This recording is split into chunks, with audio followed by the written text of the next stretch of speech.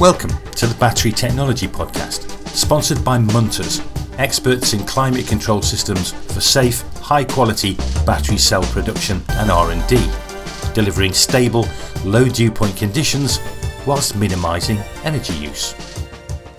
Episode 15, Developments in Cathode Technology. At the core of any battery is the cathode, the positive electrode, where reduction or the gain of electrons takes place. Responsible for a major part of the overall material cost of a battery, cathodes determine to a large degree battery performance.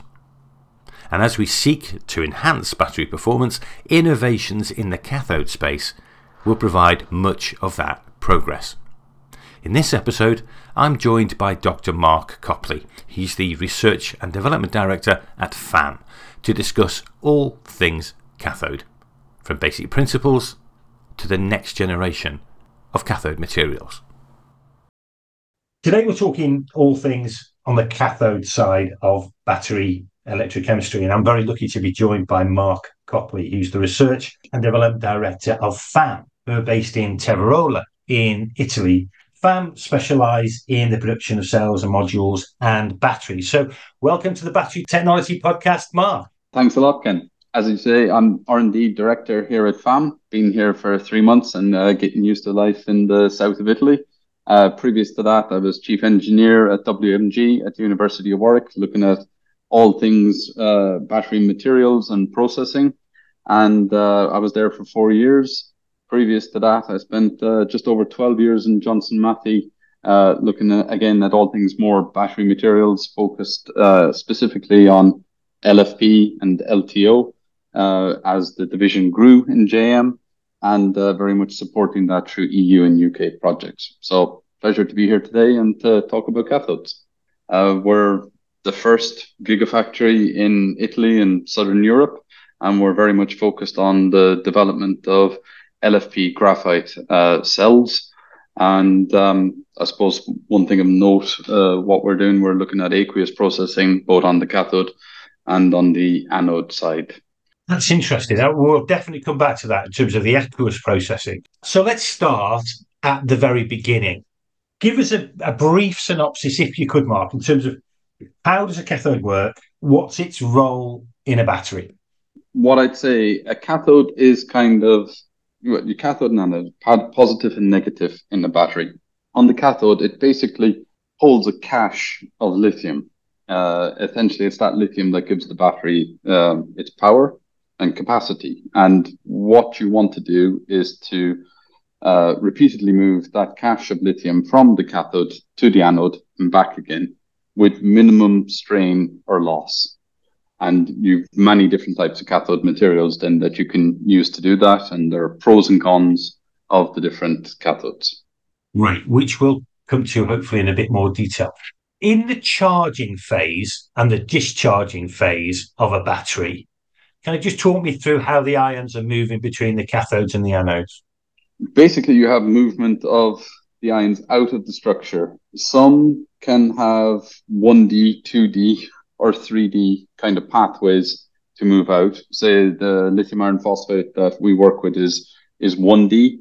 So it has that kind of singular channel where the lithium can move out and can move back into it, what they call a moving front, where there's a bit of a phase change. And as you move the lithium, you can have this phase change, which can sometimes have a volume change associated, and that can affect lifetime, etc. The lithium ions will then be transported through the electrolyte, which separates cathode and anode, and there's normally a separator in there as well. And you have conductive pathways which they can move through. And typically you have graphite on the anode side, and the lithium ions will then intercalate into the layers in the graphite. So that has the correct spacing between them to allow lithium to intercalate. Right, and just to pick up that final terminology you're using there, this intercalation process, if I understand it correctly, though, please correct me, is the ability, if you like, those ions, if you like, to find space within the lattice structure without changing the fundamental chemistry of the host material. Correct. I think it'd be useful for me to get an appreciation of the kind of materials which are being used generally in cathodes, and what dictates a good material that is used, if you like, in cathodes, and we can go from there. It's always debatable as to what's good, but it depends on the standpoint that you're at. So essentially, you have the olivine structured materials, which are the phosphates, the lithium iron phosphate. That tends to have a lower capacity than a lot of the other things that I'll mention, but brings a lot of safety and has a lot of power capability as a cathode material.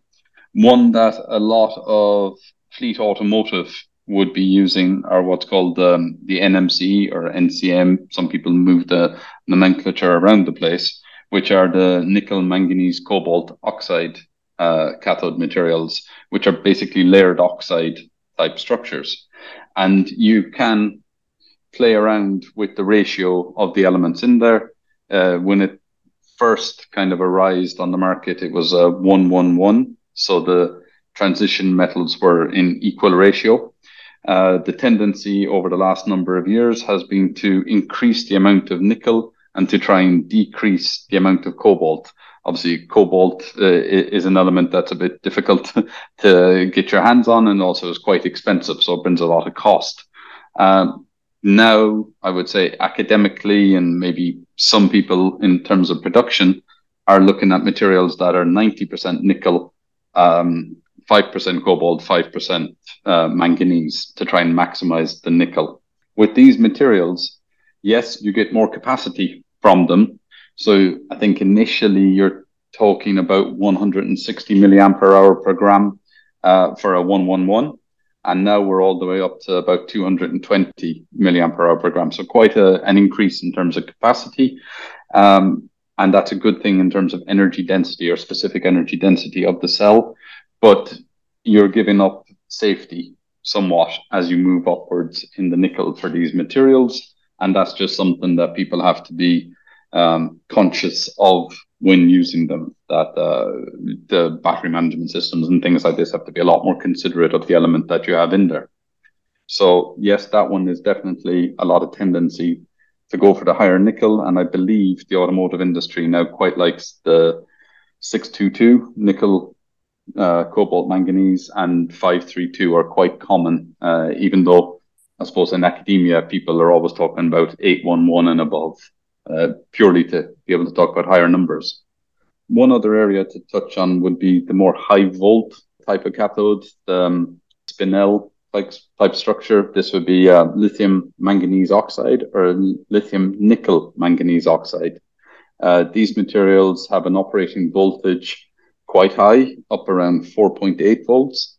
At the moment, they're not exploited commercially, not really, because there isn't the electrolytes that are stable at these voltages. So with all of the cathode materials, you're normally looking at the capacity. So when I was talking about milliampere hour per gram, the voltage that they operate at and the density that you can achieve in the electrode, they're the parameters that really give you your overall energy density.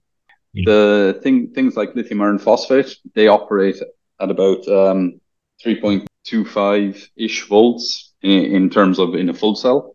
The NMCs are closer to 4.1, 4.2. And then, as I said, the spinels are up at 4.7. So you think about them as a multiplying factor, that's quite a difference. Even if the capacity can change around in terms of the milliampere hour per gram, if you're multiplying by 3 or 5, that's a big differentiator. So I think that there are a few companies out there that are looking at these high volt materials, because if you can crack that type of problem, the kind of oxidation of the electrolyte, I think you would have an instant competitor with anything solid state battery in that area, where people are kind of seeing that as a bit of a holy grail. So I'll probably be corrected by people, but as a general guide, I think that's kind of 3 good classes of cathode materials to discuss. Just to clarify the difference in performance between LFP and NMC, if I understand that correctly, NMC has a significant advantage in terms of its performance characteristics. why would anyone use LFP then? If NMC, if you like, has got those built-in performance improvements? Yep. LFP is an inherently safer material because of the phosphate bonds. To break that phosphorus oxygen bond takes an awful lot of energy, so it really is safer. It has very good capacity retention as a function of increased discharge rate. So you can develop a very good cell, very little loss as you move up through the rate of charging or discharging. And it's a lot cheaper to manufacture, probably in there as well. You've got different routes. You can complicate it if you want to, but it is more straightforward than the NMC type materials. And I think lifetime will be longer as well. When you're dealing with transition metal elements, you can get movement of it and you start to lose capacity, voltage fade, maybe something that you've heard of in the past. It's as you start to get a lack or a slight loss of structure or that movement of some of the transition elements into lithium sites, you lose the capacity, and the voltage starts to drop off. So that affects your energy as well. I understand that. And just one final thing, just for me to understand, you mentioned that difference in energy density performance between LFP and NMC. Does that play out in terms of weight issues, in the sense of, is one battery type inherently heavier per unit of measure than the other, or are they pretty much similar? I'd have to get a pen and paper to be completely certain with you, but I don't think there's a significant difference. One thing I forgot to mention previously too is with LFP and the NMC class of materials is when it comes to cell format. Again, it goes back to the safety. In any battery, because it's the weight comment that you made there, Ken, you can only go to such a high loading with some of the NMC materials, how many loops or wraps, whatever type of format you want. So you may have heard of things like the BYD blade and things like that, where you can really minimize almost, I meant increase the amount of LFP to inert material in there. So you can maximize the amount of cathode material in. So excess packaging, burst plates, separators, the thinness that you can go to, all of this can be maximized in favor of the chemistry that you have inside there. Whereas you can't go to those form factors with the NMC due to the safety protocols and the inherent lack of safety with those materials. Thanks for listening to the Battery Technology Podcast. We're very pleased that you've joined us. And as we go into 2024, we've got a lot of new episodes in the pipeline featuring some outstanding guests. And we're going to try to release episodes on a fortnightly basis, which is a bit quicker than 2023, simply because we've got so much to go through. And please, if you have the opportunity, subscribe, maybe leave us a review. That really helps other people find the Battery Technology Podcast.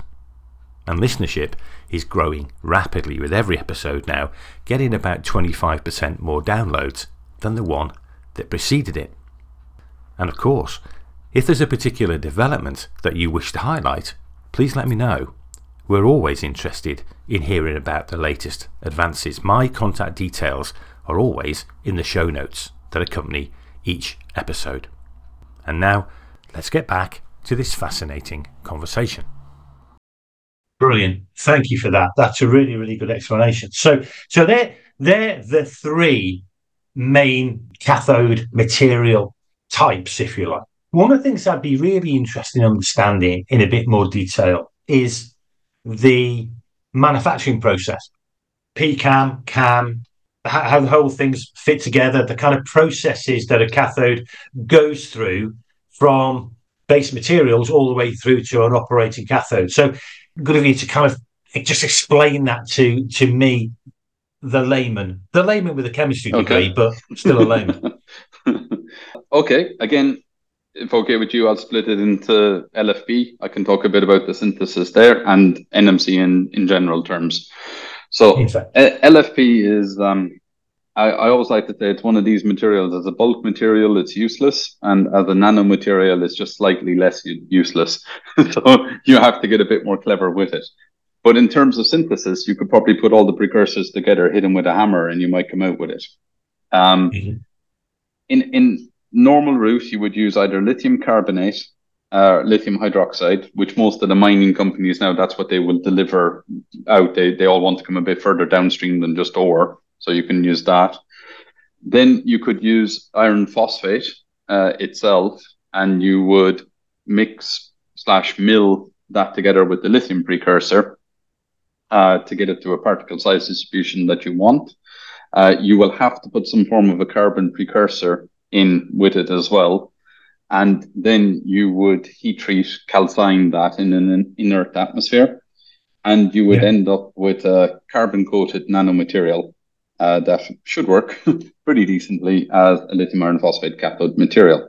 Can I just ask what the role is of the carbon in that? You mentioned you end up with a carbon coating on the LFP, which gives it the electronic conductivity, which it doesn't have in and of itself, which goes back to my earlier comment about you have to go nano to get it a little better. With the carbon coating, it goes a step better again.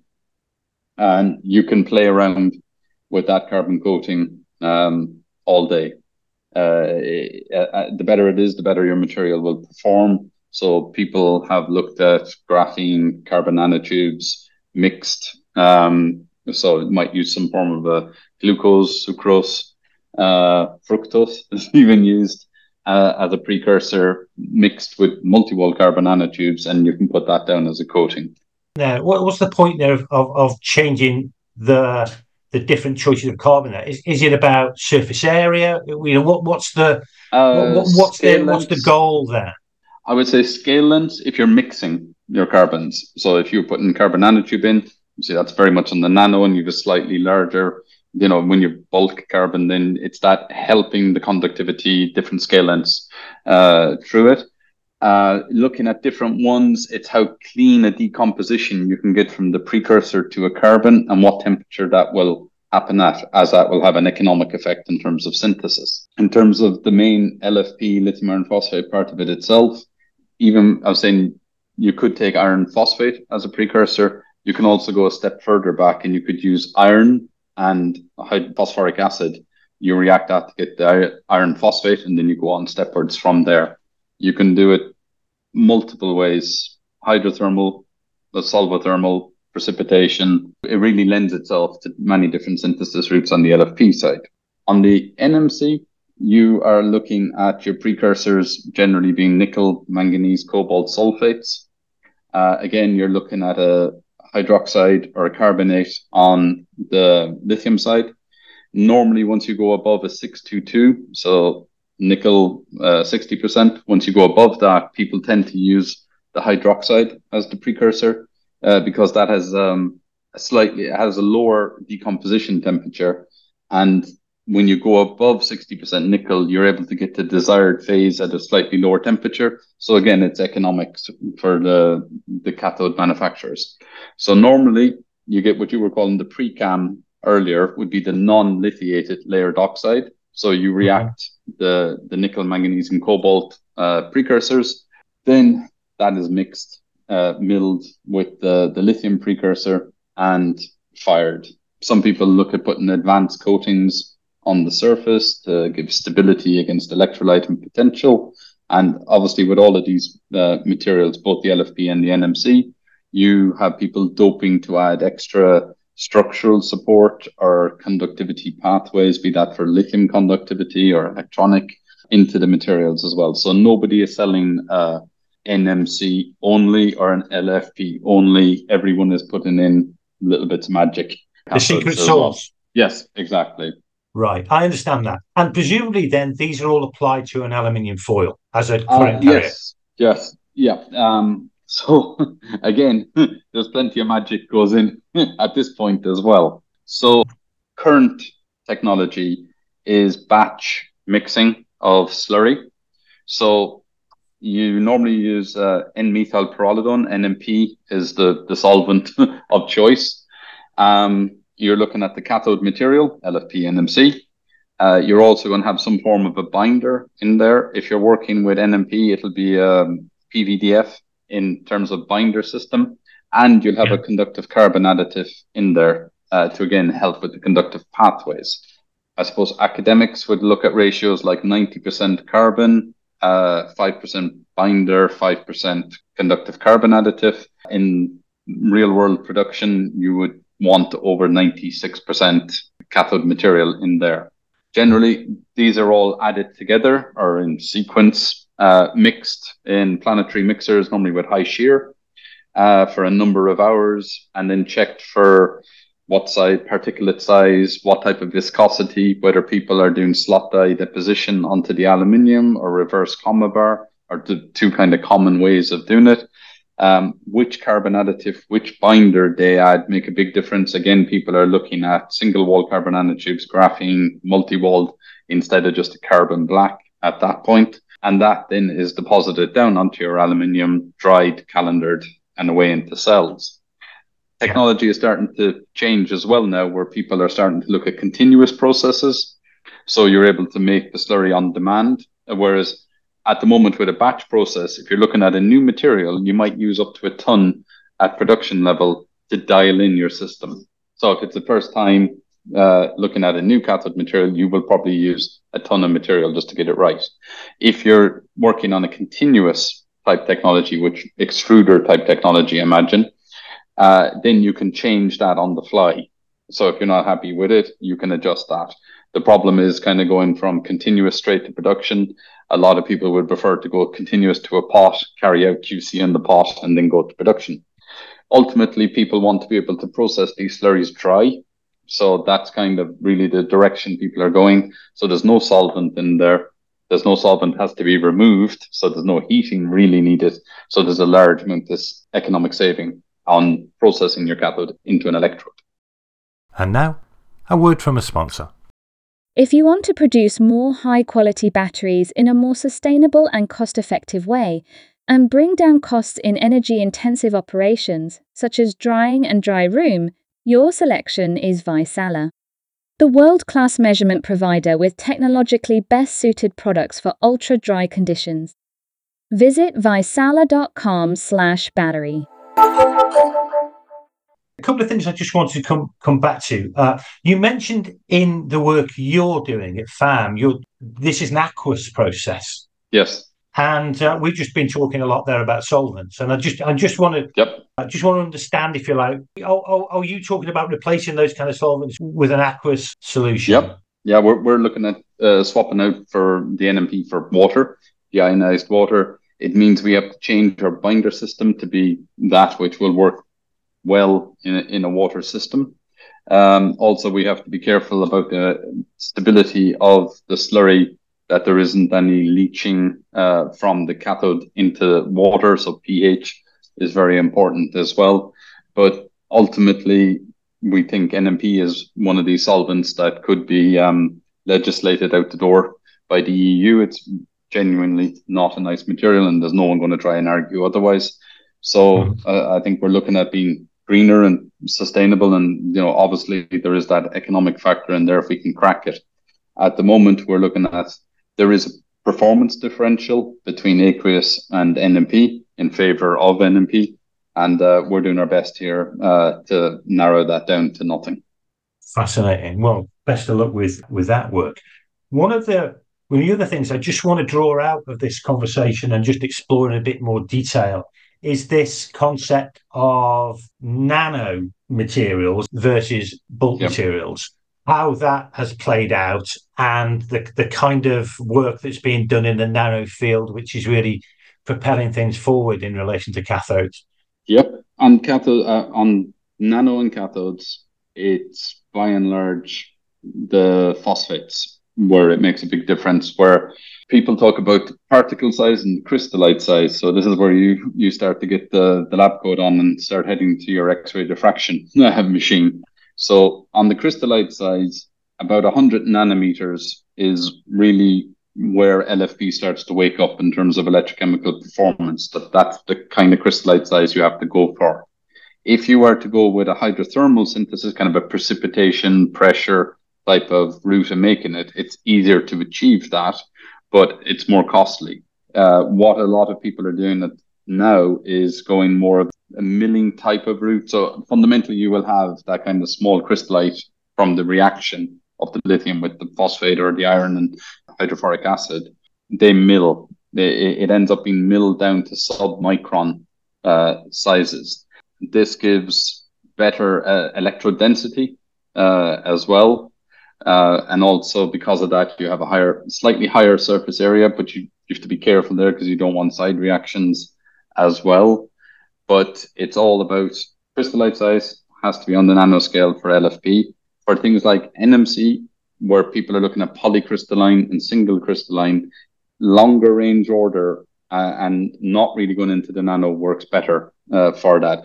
With the layered oxides, it seems to work better with longer range ordering, which means moving away somewhat from nanoscaling. People you don't want to mill that down to the same extent that they are now with LFP.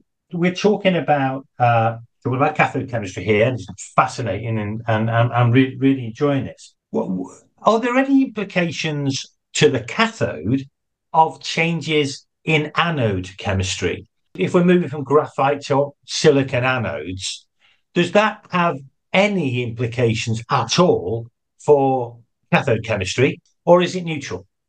I would say it's somewhat neutral. So on the cathode, for me, I stand to be corrected. You would look at silicon on the anode side, be that additive amounts, or there are companies now looking at almost going up to pure silicon.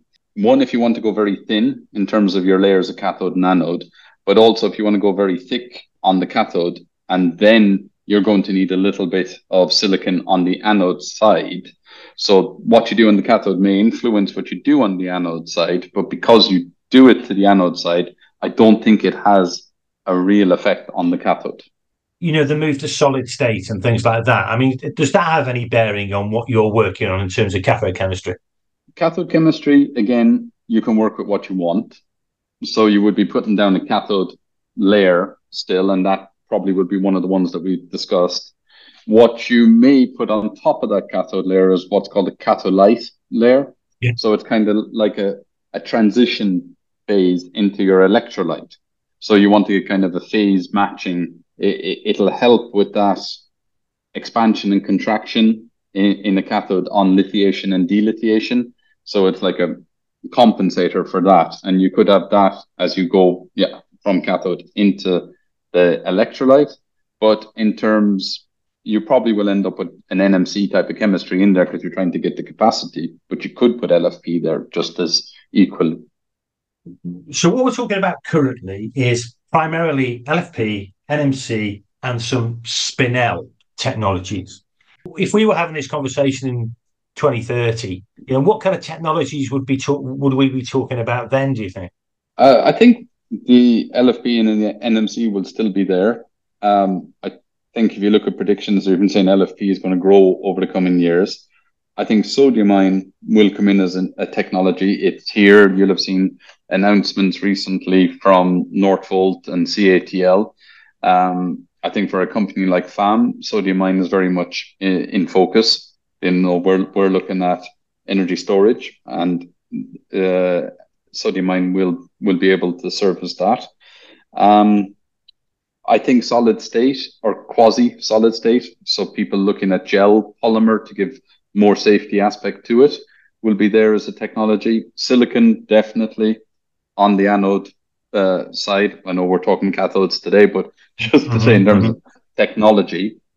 And solid state batteries will be somewhere. In terms of cost with them, I think is going to be the factor. If people go all solid state, so when they say that, they mean ceramic the whole way through.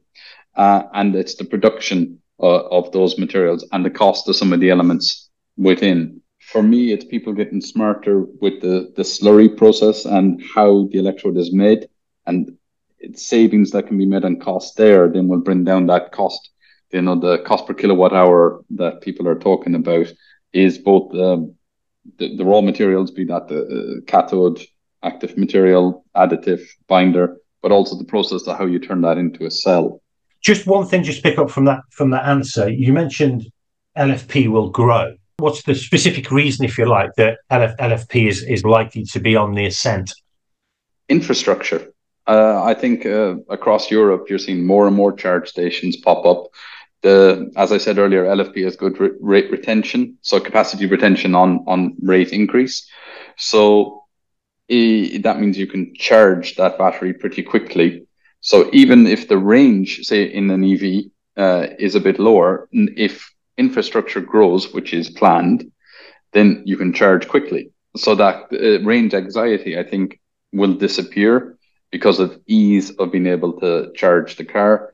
Therefore, LFP is cheaper than NMC. Therefore, I think there'll be a trend towards it. You start to see it now with a lot of the offerings coming out of China, and Tesla with, I think the Tesla S is an LFP based battery inside in it as well. So that's why I think there will be that growth in that chemistry. Well, that's a pretty good place to leave it. Yeah, really appreciate you sharing your expertise with us. That's been a really fascinating conversation, fascinating journey through, in as much as we can in half an hour, and where we are today with cathode materials. I really appreciate it. No problem at all. It was a pleasure. The Battery Technology Podcast is a copyrighted GSE Media Limited production. For more details of how to reach us, you'll find our contact details in the show notes or at our website www.batterytechnologypodcast.com.